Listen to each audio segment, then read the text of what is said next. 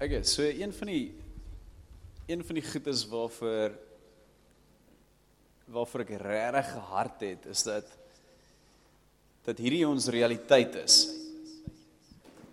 Dat die woord van die Here ons realiteit is. Met ander woorde, as ons sê ons ervaring van God strook nie met die realiteit van die woord nie, dan moet ons dit verander. Maak dit vir julle sin? Ek dink Martin, as jy net hierdie so bietjie sagter kan sit, of iewers as jy 'n mikrofoon aan. So met ander woorde, ons het dalk hierdie ervaring, maar die woord sê, ons moet eintlik hierso leef. So, waarna gaan ons luister? Gaan ons luister na ons ervaring wat hierso is, of gaan ons regtig met intentionaliteit, as daar so 'n woord is, hierdie pursue? Want dis wat die Here vir ons het. So, ons het so, die voorreg gehad, ek en 'n paar manne het ons, verlede week was ons in Oos-London gewees, die naweek, en ons het 'n mannekamp daar aangebied, en dit was ons wonderlik om te sien dat dit wat die Here wil doen, en dit wat ons verwagting was soveel groter. Ons het gedink, wow, okay, ons het hierdie gesien al in George, ons het al hierdie gesien in Sri Lanka, maar die Here het op die einde hierdie kom doen. En ek het so vinnig met ou 'n bietjie gekommunikeer. Die Here het hom bevry van 'n klomp goeters, en ek vra vir my, hoe gaan dit met hierdie spesifieke velsiekte wat hy ook gehad het? Die Here het hom bevry, en toe het geglo, die Here gaan sommer bevry maak van die velsiekte, want die velsiekte was stres verwant gewees, en hy sê toe, dink jy, hy maak nog steeds 'n weerklank, is 'n bietjie agter toe staan. Hy klink net so 'n bietjie snaaks. Kom ons sê net dankie vir Eskom. Ons gee sommer vir hulle die skuld. Nee, ons doen nie dit nie. Hulle kry genoeg skuld in ons. So, en wat hy vir my stuur, en dit is net so kragtig, daai deel.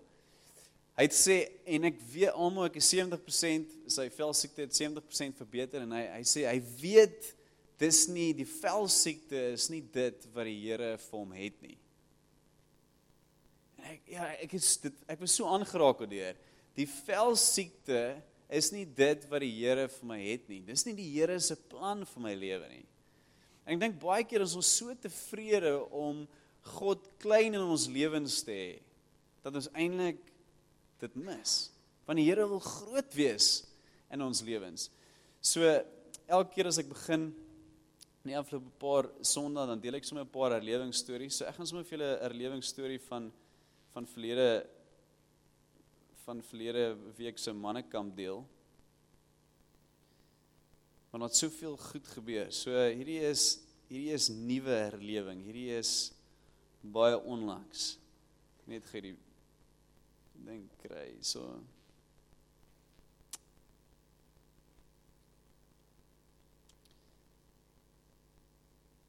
So, een van die goedes wat gebeur het, is daar Herman Bester, hy was saam gewees, en die Vrydag aand bid hy saam met 'n jong man, en die jong man bely toe hierdie afskuwelike sonde. Herman wil dit eers met ons deel nie, maar dis die jong man se, dit afskuwelik vir hom, het gevoel, dit hou hom vas. En die Saterdagmiddag, of die Saterdag aand, kom hy terug na Herman toe, en hy sê, Herman, weet jy wat, vir die eerste keer, kan ek 'n vol bord kos geëet het vandag.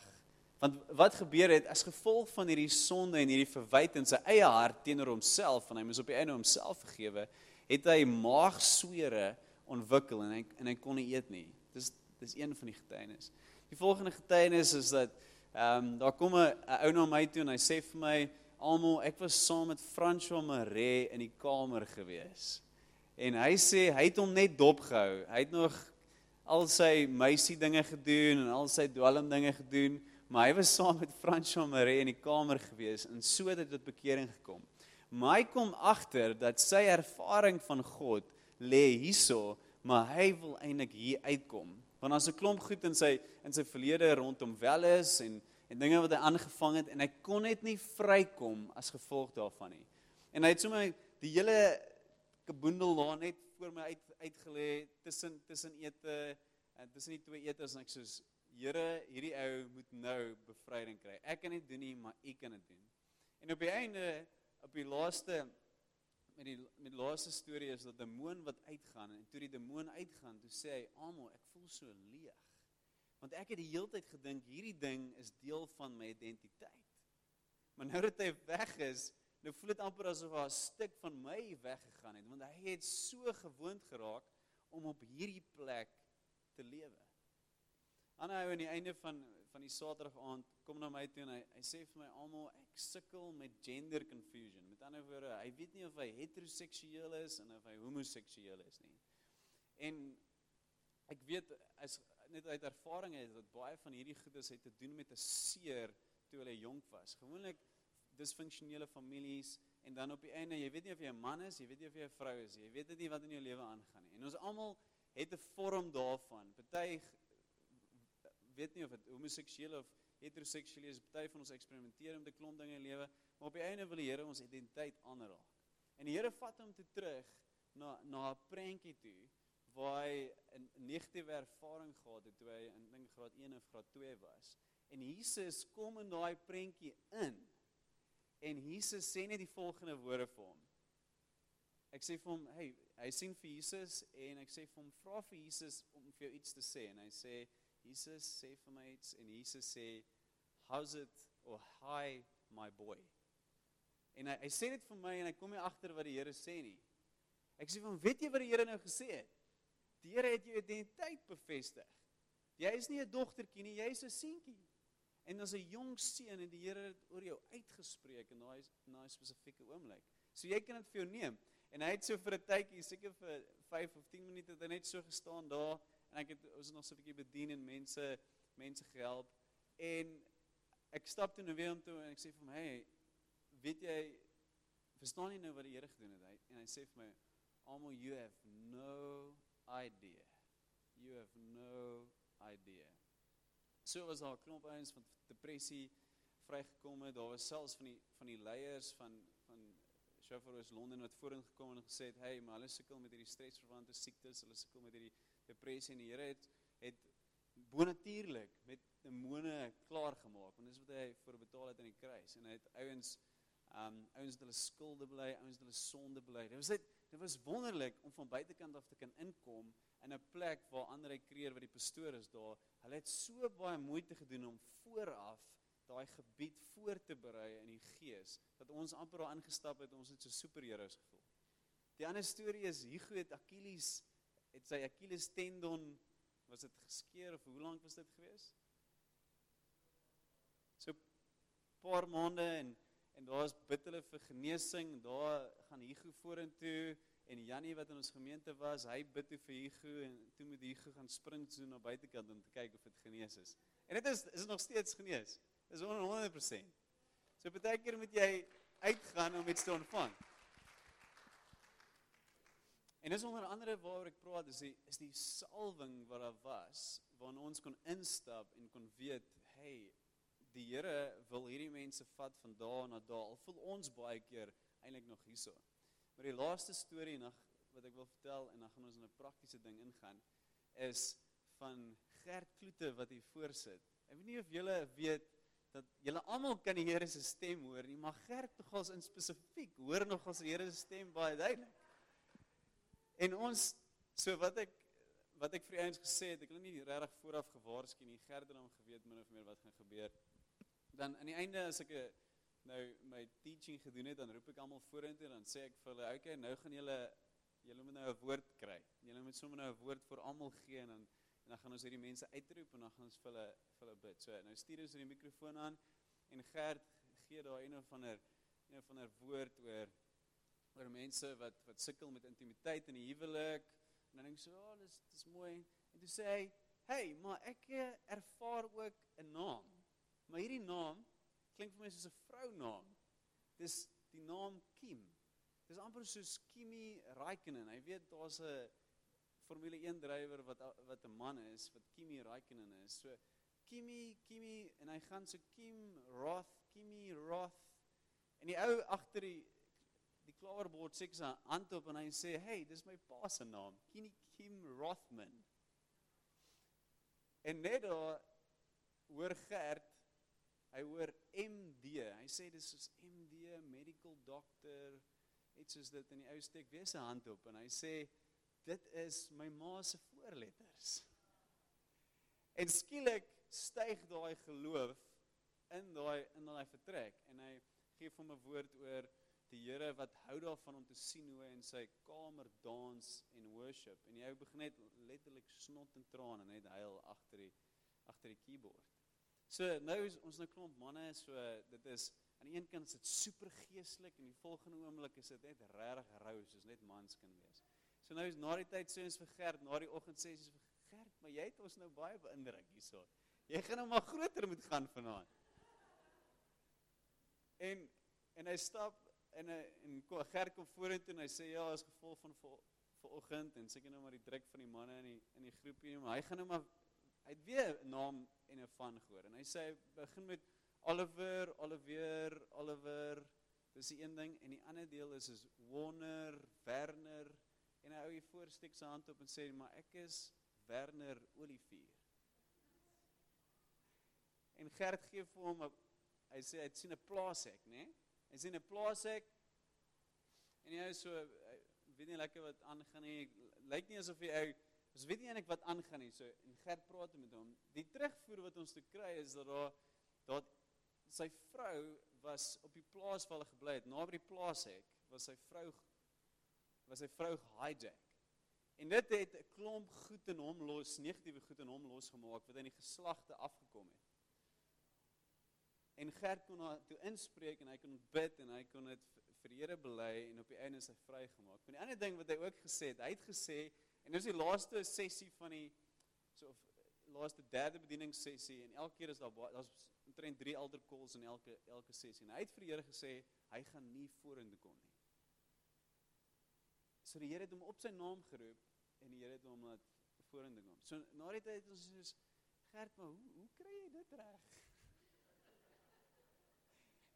Die pastoor van Andre Kreer, en hulle is 'n gemeente wat vloei in die gawes van die Gees, hy sê, maar ek nog nooit in my lewe so akkurate woord van kennis gekry, gesien en gehoor in ons bediening hier. Wow, jou manne is radical.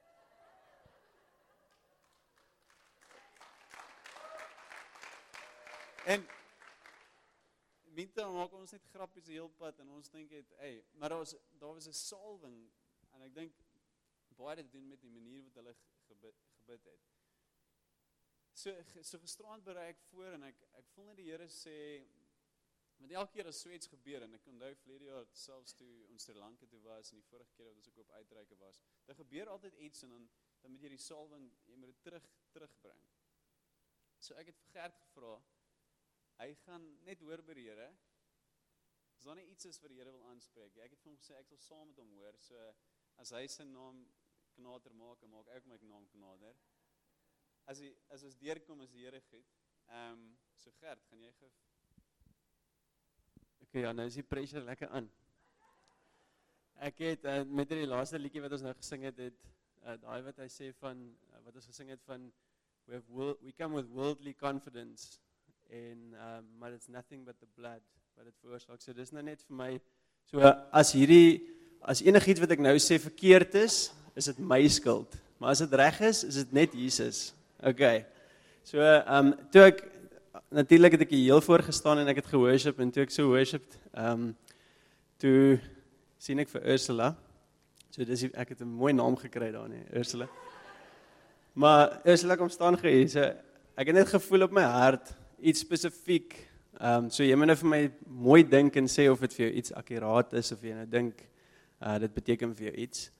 Maar ek het 'n prentjie van jou gesien as 'n jong dogtertjie. Nou ek weet nie jy gelyk het toe 'n jong dogtertjie was nie, maar ek het dit nou maar net imagine, jong dogtertjie met 2 ponytails. En wat die Here vir my gewys het, is jy het skoolklere aangetree en jy het geloop op 'n field of diamonds, 'n diamond field, jy geloop. En jy het dit nie agtergekom nie, maar jy het geloop op 'n veld van diamante. Nou, ek weet nie of dit vir jou iets beteken nie. Ja, ek kom van Kimberley af, en my ma se tweede man was 'n diamanthandelaar. Okay, awesome. Cool. Jesus, yes, okay. En dan die ander ding wat ek net gevoel het uit dit uit is dat die Here jou wil encourage dat jy stap jou hele lewe in 'n veld van diamante. En jy sien dit nie altyd raak nie, maar die Here wil regtig net hê hoe meer jy sy aangesig sien, hoe meer jy dit soek, hoe meer jy dit sien, hoe meer gaan jy die diamante om jou raak sien wat die Here vir jou geplaas het spesifiek vir jou in die lewe. En nou terwyl ek nou praat, nou sien ek net, ek weet nie hoekom ek dit sien nie, dis dalk glad nie iets met dit te doen nie, maar ek sien die Twin Towers, die 9/11 Twin Towers, het beteken dit vir jou iets? My verjaarsdag is die 11de September. Dankie Jesus, okay cool. Ek hoop dit encourage jou en ek hoop die Here encourage jou op dit en dat jy, ja, die Here is regtig lief vir jou en hy sien jou raak en hy weet hoeveel hare jy op jou kop het. So, ja, cool. Okay, ek het nog een Ronel, wil jy moet opkom. Dit voel nie vir my soos 'n baie spesifieke woord nie, maar ons gaan net maar kyk. So Ronel, wat ek voel vir jou, wat ek sien vir jou, is ek sien jou ook as 'n jong dogtertjie. Ek sien jou lê onder 'n verskriklike groot eikeboom. Maar 'n spesifieke eikeboom, daar's klomp ander kleiner eikebome om dit, maar jy lê onder 'n baie groot eikeboom.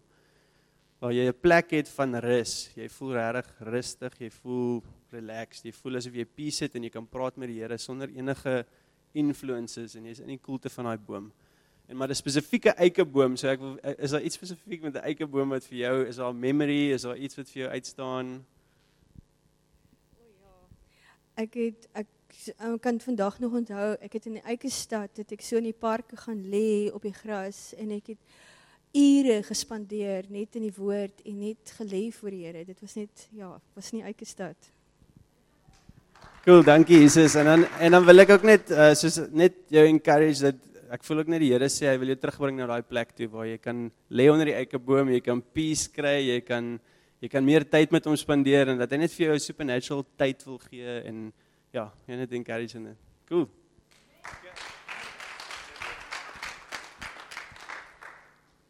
Okay, dit was vrek akkuraat. Net soos die Twin Towers deel, definitief, maar die diamante. So Gert is 'n gewone ou.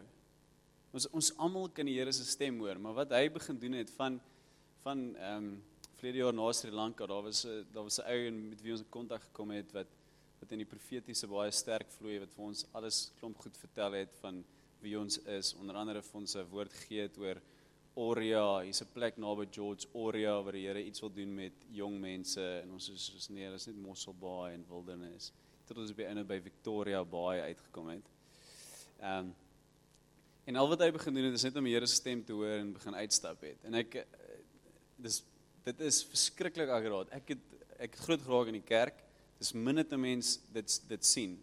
Maar ek weet Gert sal ook net vir julle sê, dis net om die Here se stem te hoor en 'n steward te wees daarvan. Want wat die Here wil doen is, hy wil mense gebruik soos Gert, of dit profetiese is, of dit bevryding is, en of dit berading is, of dit worship is. As jy daai goed 'n goeie rentmeester daarvan is, dan begin hy nog bysit.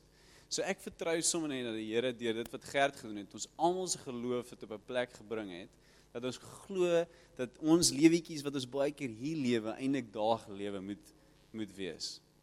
Is dit reg met julle? Kan ek kom 'n bid dat die Here dit doen?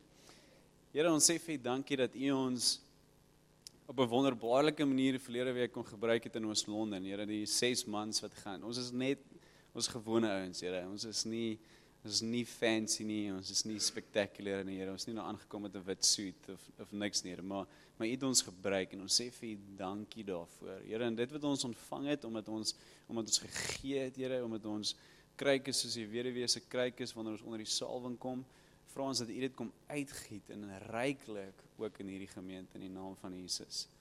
Amen. Ek het eintlik vergeet gesê, ek het ook gebid en hy het van gesê ek moet ook 'n naam kan van kry. Ek het nou skoon vergeet daarvan, hè. So ek het gekry is 2 goed. Die een is Dylan Ellsworth. Iemand Dylan Ellsworth. Niemand Dylan Ellsworth. Johannes, jou neefie nie Dylan Ellsworth.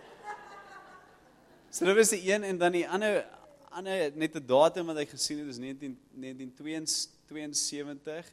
Dan weet ek nie of dit die 20ste Junie was en of dit die 6de Februarie was nie. Is iemand, beteken dit vir iemand enigiets? 72, 2de Februarie of die 6de Junie? Iemand? Okay, dankie Here. Luister maar vir Gert. Gert weet kom preek.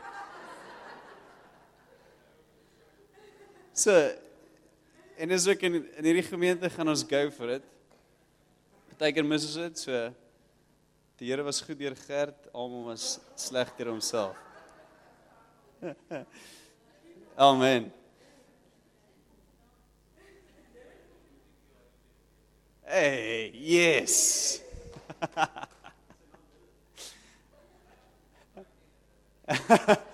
Toe, ons stop daar. Ek glo Here, is dit van U af is, Here, ons vra dat dit sal uitgaan en dat dit vrug sal dra. Is nie van U af is nie, laat dit terugkom na my toe in die naam van Jesus. Amen.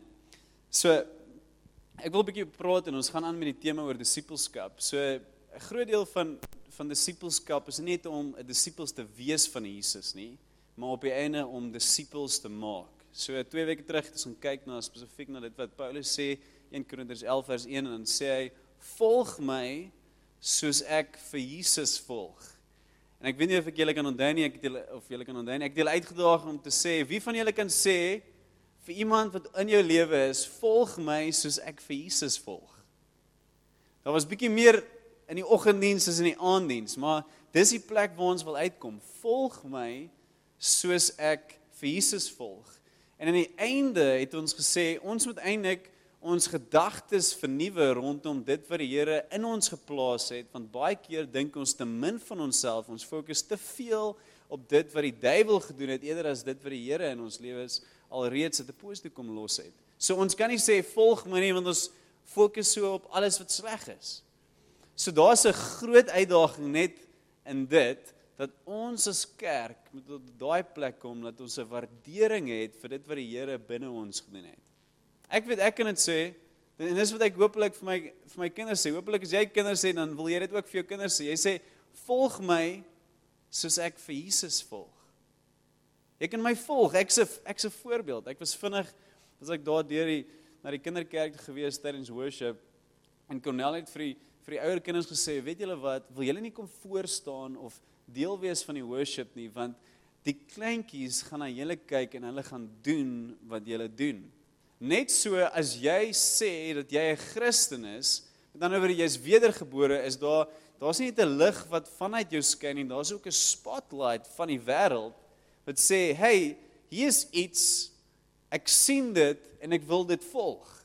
En jy moet dit glo in jouself. Ek weet nie of François sou sê as 'n 19 of 'n 20-jarige mediese student, dat Gerard van Oos-London sou na hom kon kyk en hy sou iets in hom sien en hy sou sê, ek wil dit hê en daarom gaan ek volg dit wat François doen nie.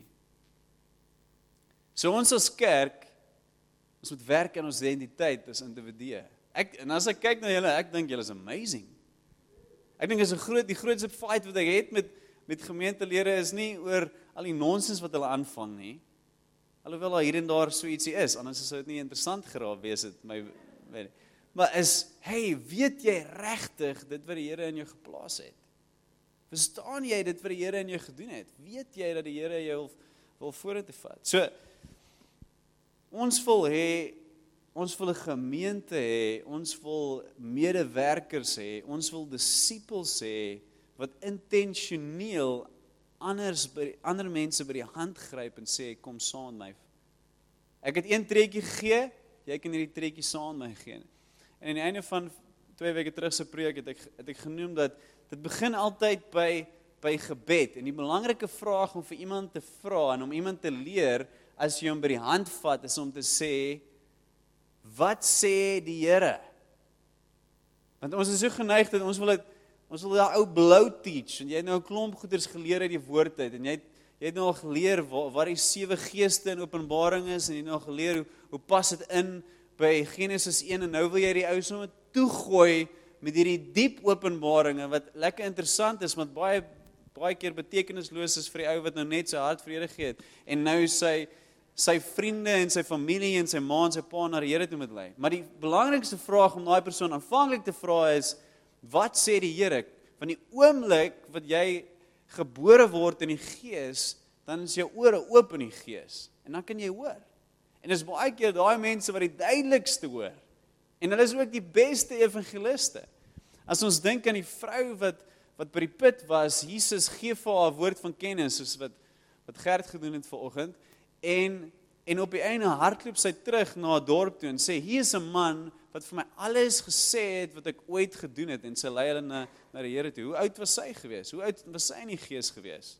Het sy geglo dat sy volg my soos ek vir Jesus volg? Al wat sy is, wow, daar's Jesus, kom. En al lewe dit nie in terme van karakter dalk in 'n dag verander nie, maar sy het geweet wat sy het. So, die belangrike vraag om te vra vir jouself en ook vir jou kinders en die mense met wie jy pad stap as 'n disipel, is wat sê die Here? En ek het vir julle vertel laasweek, ek het 'n mentor gehad, elke keer as ek by hom aankom met 'n moeilike probleem, of dit oor selgroepe was, en of dit oor iemand is, of hoe om bediening te doen, of strategie, dan sê net almal, maar wat sê die Here? Kom na my toe met iets wat die Here sê, en ek sê, ja, en dan wil ons daai woord, dit wat die Here sê, wil ons meet aan die woord, maar ons wil dit ook meet aan mense wat saam met ons hierdie pad stap. Want dit is so belangrik, baie keer dan hoor ons weird goed. Jy hoor weird goed, nee, ek moet sommer nou, ek moet skei. Daar's al mense wat dit al gehoor het van die Here. Nee, dit is nie van die Here af nie. Daar's al mense wat gehoor het, hulle moet hulle kinders afskeep. Dit is nie, jy het nie gehoor van die Here af nie. So, jy moet dit meet aan die woord, en jy moet dit meet aan 'n gemeenskap, van 'n kerngroepie wat jy gevorm het. So, dit was verlede week. So, ons het al daarby begin uitkom, by die idee dat disipelskap moet in 'n gemeenskap gebeur. Dan moet 'n gemeenskap betrokke wees. Met ander woorde, dan moet ander mense in jou lewe wees. Jesus kies 12 disipels. Hy het hulle nie so een individueel vir coffee dates gevat en dan gesê, boom, jy doen hierdie, jy doen hierdie, jy doen hierdie. Nee, hulle het saam, as 'n groepie, as 'n span het hulle gefunksioneer. Want daar's 'n waarheid waarna ons gaan kyk in die skrif, wat gebeur wanneer ons saam hierdie goedes aanpak. Soos daai Afrika spreek wat sê, it takes a village to raise a child. Ek wil sê, it takes a church to raise a disciple. Ons almal het mekaar nodig. Alhoewel daar 'n paar mense is wat individueel moet verantwoordelikheid vat vir iemand, soos ek vat verantwoordelik, ek en my vrou vat verantwoordelikheid vir ons kinders, maar ons sal graag wil hê, julle moet ook verantwoordelikheid vat vir ons kinders. Of dit nou babysitting is, en of dit nou net soos, yes, almal, maar daai ouetjie het jy meer, of miskien moet jy 'n bietjie hierna kyk, of dis wat die Here sê oor hierdie persoon se lewe.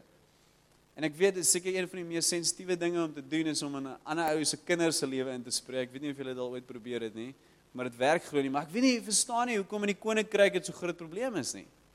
Want ons moet op daai plek kom. So, vandag wil ek kyk na die salwing van gemeenskap, en hoe ons dit kan gebruik en moet gebruik om disipels te maak. So ek wil sê, nie volg my soos ek vir Jesus volg nie, maar volg ons soos ons vir Jesus volg. Toe Jesus gekonfronteer word met die vraag, leer ons om te bid, toe bid hy, ons Vader. Psalm 122 sê die volgende, ek was bly toe hulle vir my gesê het, laat ons na die huis van die Here gaan. Laat ons na die huis van die Here gaan. Daar moet 'n opgewondenheid wees, as jy saam met hierdie mense waarmee jy pad stap, na die Here toe kan gaan. Hoekom? Die koning van daai tyd, wat die koning van konings was, dis nou nie Jesus nie, Dawid, sê, ek was bly toe hulle sê, kom ons gaan na die Here toe. En hoekom? So as julle kan gaan op Psalm 133 vers 1 tot 3 en ons gaan terugkom daarna toe.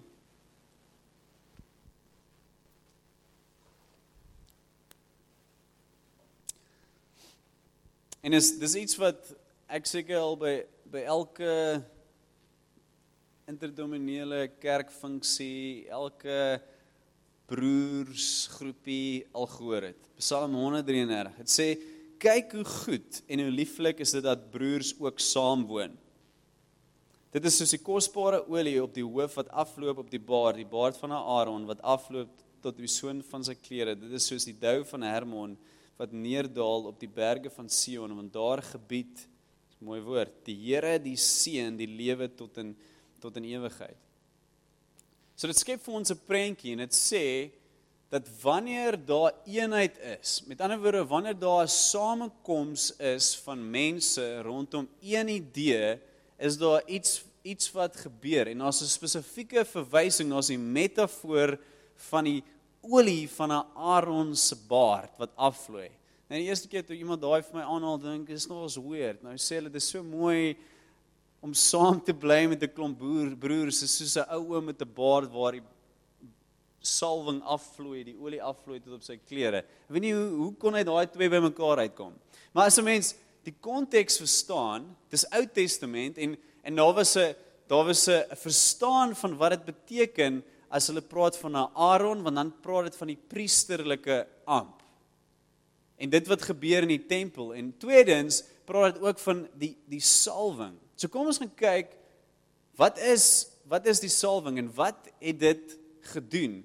Want ons sien twee konsepte. Jy sien een konsep van broers wat saam woon waar eenheid is, en dan sien jy, maar uit dit is daar is 'n vorm van salwing. Daar's olie wat vloei van die ou oom in sy baard tot op sy klere. Hoekom verbind hierdie psalmdigter hierdie twee? So Eksodus 30 vers 29. Dit is die konteks is God kom na Moses toe en sê ek wil by julle wees. Daar's 'n hele preek op sy eie, dink daaraan. God sê ek wil by julle wees. God sê vandag ek wil by julle wees. Ek wil by elkeen wees. En as die God van die heelal sê, dat al die resources tot sy beskikking het, iets sê, dan gaan hy dit maak gebeur. En dis op die einde ons sien dat Jesus kom, sodat hy by ons kan wees, elke dag, elke sekonde van ons lewe. Hy sê, ek wil by julle wees, en ek wil hê julle moet vir my 'n ruimte skep, waar binne ek julle kan ontmoet. En op daai stadium as gevolg van die sondeval, was daar skeiding tussen ons en God. Sonde is nie net sleg nie, die slegste deel van sonde is, dit skei ons van God.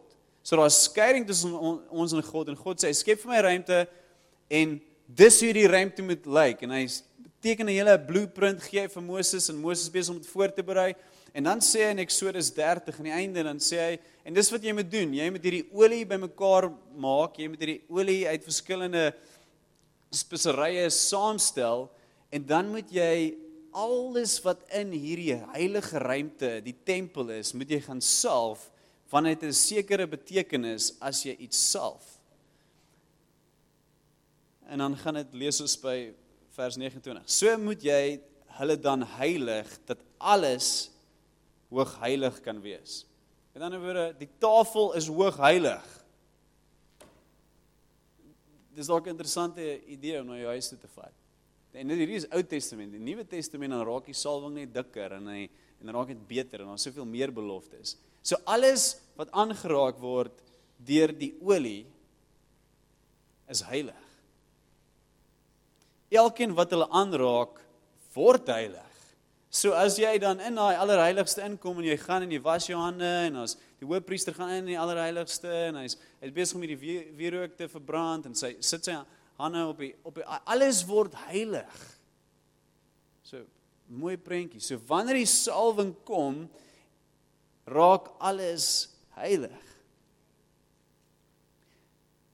Jy moet ook Aaron, so hier is Aaron weer, en sy seun self, met ander woorde gooi, en dit was nie sommer net op die voorkop, dit was sommer die hele bottel, of die ramshoring op hulle voorkop, sodat dit afloop met die baard, en hulle heilig om vir my die priesterampt te bedien.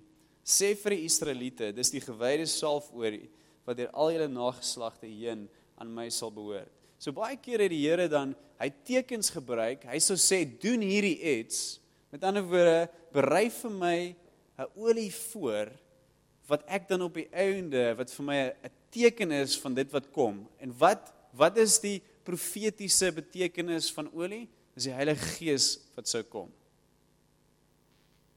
So kom ons fast forward, of kom ons kyk net na profesie wat Jesus dan aanhaal, direk na hy uit die woestyn uit gekom het. Okay, volg julle nog my? Ons raak nou 'n bietjie tegnies hierso. So, Jesus, vir 30 jaar lank, doen hy net gewone skrynwerk. Hy help sy pa.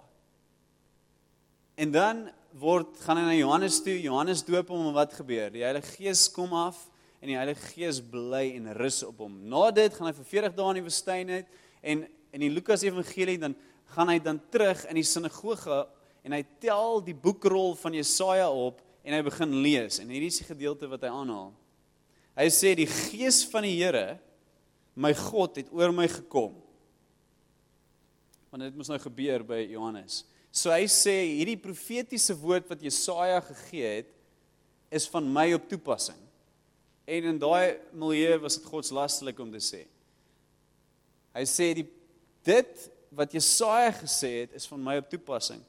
Die Gees van die Here my God het oor my gekom, die Here het my gesalf om 'n blye boodskap te bring aan die mense in nood. Hy het my gestuur om die wat moedeloos is op te beer, om vir die wat gevangenes, vir die gevangenes vrylating aan te kondig, vryheid vir die wat opgesluit is, om aan te kondig dat die tyd gekom het waarop die Here genade toon, die dag waarop God sy vyande straf, maar almal wat treur vertroos. Maar daai eerste deel is belangrik. Die Gees van die Here het, my God het oor my gekom, en die Here het my gesalf. So daar was 'n salwing as gevolg van die Heilige Gees. So as jy in die Ou Testament lees salwing, en jy lees, wow, Dawids gesalf deur Samuel, lees dat daar 'n geestelike transaksie is wat plaasgevind het. Samuel het gehoor by die Here, en as gevolg daarvan is daar 'n geestelike transaksie wat plaasvind. Daar's 'n geestelike deposito wat op wat op Dawid gerus is as gevolg van hierdie salwing. So dink Heilige Gees. En dan sê Jesus, hy maak van toepassing hom, en hy sê, hierdie is die goed waarvoor ek gesalf is. Die goeie nuus aan die armes, om vrylating aan te kondig vir die gevangenes. Nou, wie van julle wil nie dit sien nie? Wie van julle wil nie die blye boodskap aan die armes ervaar nie? Wie van julle wil nie die vrylating van gevangenes in al die mense om jou sien nie? Wie van julle het al gestoei by die Here en soos, Here, as U net asseblief hierdie persoon kan vrymaak van of dit hierdie verslawing is, en of dit hierdie ding, of hierdie swak verhouding, of hierdie finansiële probleme. Wie van julle het al gedoen? Ons almal het dit al gedoen. Maar Jesus sleutel, dit sê die salwing doen dit. Die salwing op Jesus het dit gedoen. Okay, so kom ons trek dit terug na Psalm 133. Dit sê, wanneer broers saam is in eenheid, en die enigste plek waar ons regtig in eenheid kan wees, is rondom Jesus Christus. Ons verskil hopeloos te veel. Net om Jesus, net in Jesus, net onder die bloed, kan ons in eenheid wees. En dan gebeur daar iets. Daar gebeur daar iets. Dopie is toe. Daar's 'n salwing wat gebeur. Daar's 'n anointing wat val. En as gevolg van die broers wat in eenheid is rondom Jesus, almal wat in daai salwing instap, sal dan 'n bonatuurlike krag ontvang om vry te kom. Om sy harte om genesing te ontvang. Om 'n blye boodskap te kry as jy arm is, of nou arm finansiëel is, of arm in die gees is, sodat die genadejaar, die jubileejaar van die Here aangekondig word. So, wanneer ons saam in eenheid kom, dan is daar 'n salwing, en die salwing is powerful. En die salwing is iets wat jy kan vat in jou besigheid in, dis iets wat jy vat in jou huwelik in, en jy kry dit waar die broers saam is. Frans het my een keer uitgedaag, en ek met 'n ander pastoor gepraat, en hy het vir my gesê, almal, hoekom is worship so lank in kerk? Hulle het worship korter gehou, want mense is veronderstel om te worship by hulle werksplekke, in hulle huis, en alles. En Fransjo het net 'n vinnige teenantwoord gegee, het my eintlik die waarheid daarvan het my eintlik geskok. Hy het gesê, maar almal die kerk, wanneer ons op 'n Sondag saamkom, Sondagoggend of Sondagaand van 'n selgroep saamkom, dan is ons doel nie om geld te maak nie, soos in 'n besigheid nie. Ons doel is nie om net hierdie masjien aan die gang te hou, sodat ons finansies dalk vir die koninkryk kan inwet. Nee, ons enigste doel wanneer ons saamkom op 'n oggend soos hierdie, is sodat ons kan worship, en die Here kan aanbid, en vir die Here kan groot maak. So daarom het ons verlengde tye nodig, waar ons as broers, susters, van dit is nie gender beperk nie, broers, susters kan saamkom, want wat gebeur in 'n omgewing soos hierdie, is, omdat ons in eenheid is daar salwing wat vloei, en is die salwing wat ons op die einde dan uitvat, in ons huwelike, in ons besighede, en dit loop. Dis ook party van my vriende het hulle ervaring gehad, tydens worship, en worship hulle die Here, en dan is dit letterlik soos olie wat uit hulle hande uitkom. Maar dis 'n teken van die salwing. So kom ons bring dit terug na disipelskap toe. So wanneer jy as 'n disipel saam met die Here stap, dan gaan die Here vir jou leer die waarde van die salwing. 'n Salwing, jy kan dit kry wanneer jy op jou eie is, en jy moet stoei by die Here, en jy moet vir die Here vertrou daarvoor, en jy moet verstaan dat jy die vuur van God in jou hart het. Maar daar's 'n waardering wat ek glo wat die Here wil hê, wat ons moet kweek vir die salwing wat gebeur wanneer ons as eenheid saamkom in worship, in gebed. Wanneer dit ons enigste doel is, nie om 'n goeie boodskap te kry, ons enigste doel is net, Here, net U naam geheilig, en George, U naam geheilig. Want dis die eenheid lê nie horisontaal nie. Ek is baie lief vir Gert, maar ek is nie lief genoeg vir Gert om al die skeidingsmure tussen my en hom as mens te oorkom nie. Dis net wanneer ons in Jesus verbind, waar die bloed van Jesus die skeidingsmure tussen my en Gert kan verbreek, of tussen my en Daan, of tussen my en Leon en Hanneke. En dis wanneer daar eenheid gebeur, en dan begin, dis so asof die Here, ek sien hierdie spons wat die Here vat, en hy squeeze dit, en dit val so. Hier is nog 'n bietjie gebrokenis vir die gebroke harte. Daar gaan jy Dani in die hospitaal, en Leon, dan gaan jy in die werksplek, en Johan, dan gaan jy, daar gaan jy Jaco, daar gaan jy van Edens in die gastehuis, en daar gaan Louis, daar gaan Marie, daar gaan julle. So daar's 'n waardering vir daai. Okay, so hoe maak ons dit prakties? Want jy wil 'n ou coach in hierdie dinge. Ek wil hê my kinders moet 'n waardering hê vir die salwing wat gebeur wanneer ons, selfs om die etenstafel, net sê, Here, dankie dat U goed is. Sê nie dankie vir die kos nie, sê dankie dat U goed is. Verstaan julle wat gebeur? Nicolas, almal, Julia, verstaan jy wat gebeur? Hierdie is die olie wat die kar gaan laat hardloop. Dis wat die dinge maklik maak. As ons nie hierdie doen nie, dan gaan hierdie gebeur nie. Daai mense sê, man, kom uit by die preek uit. Laat ons die boodskap kry en huis toe gaan. Jy het 'n verkeerde verstaan van wat dit is om in die gees te operate. En baie keer is ons baie in die vlees, selfs in worship, en ons gaan te lank aan, waar die Here eintlik gesê het, doen dit net 5 minute en dan doen iets, en gee 'n woord of bid vir mekaar. Ek verstaan dit. En ons moet sensitief wees vir daarvoor. Maar daar's iets wat gebeur wanneer ons saamkom. So, ons wil dit met mense deel. So jy stap 'n pad met die ou en jy sê vir hom, hey man, hoor by die Here. Maar kom ek vat jou saam. Kom ek vat jou saam kerk toe. Die ene wat my ook gementor het, en hy wat elders van gesê het, hy hoor by die Here. Hy sê almal, ek staan altyd agter. Nou kyk ek hoe my disciples worship. Ek wil weet, met ander woorde, of hulle waardering het vir die salwing, of hulle verstaan waar hulle is. Nou die dag ook met 'n kinderkerk, persoon van Sjouwvry Johannesburg gepraat, en hy sê, almal die ding wat ek en my man vir die kinders leer, eerste, voor ons by enigiets uitbegin, voor ons begin by Noag se ark, of Dawid en die Goliat, voor al daai goeders is, hoe werk worship? En hoe kan hulle worship? Want hulle verstaan, as hulle dit kan doen, dan hulle toegang tot die salwing. Gaan hulle hartjies gebroken wees in die skool? Nee. Want hulle het toegang tot die salwing wat dit genees. En nie net dit nie, hulle gaan hulle maatjies ook inbring in die salwing. So jy vat daai disippels saam met jy vat daai familie, jy vat daai kinders en jy sê, hey, dis wat ons doen. Kyk, dis hoe ons doen. Kan jy sien, papa het 'n waardering daarvoor. En dit kan nie net by die kerk gebeur, dit moet by die huis ook gebeur, dit moet oral gebeur. Hey, weet jy wat? O, jy het tot bekering gekom. Kom ek vat jou saam na intersessie toe. Ons het verlede jaar was jy 'n meisie gewees wat by 'n intersessie byeenkoms op 'n maandag aand, die eerste keer wat sy ooit in ons kerk is, stap sy by 'n intersessie byeenkoms in. Nou intersessie byeenkoms is nie noodwendig die vriendelikste omgewing vir 'n nuwe besoeker nie. Wie van julle weet dit? En sy kom tot bekering en sy word radikaal aangeraak. En sy is nou nog in ons gemeente want sy het radikale emosionele genesing en bevryding nodig gehad. Dit is die salwing. Great, so kom ons staan.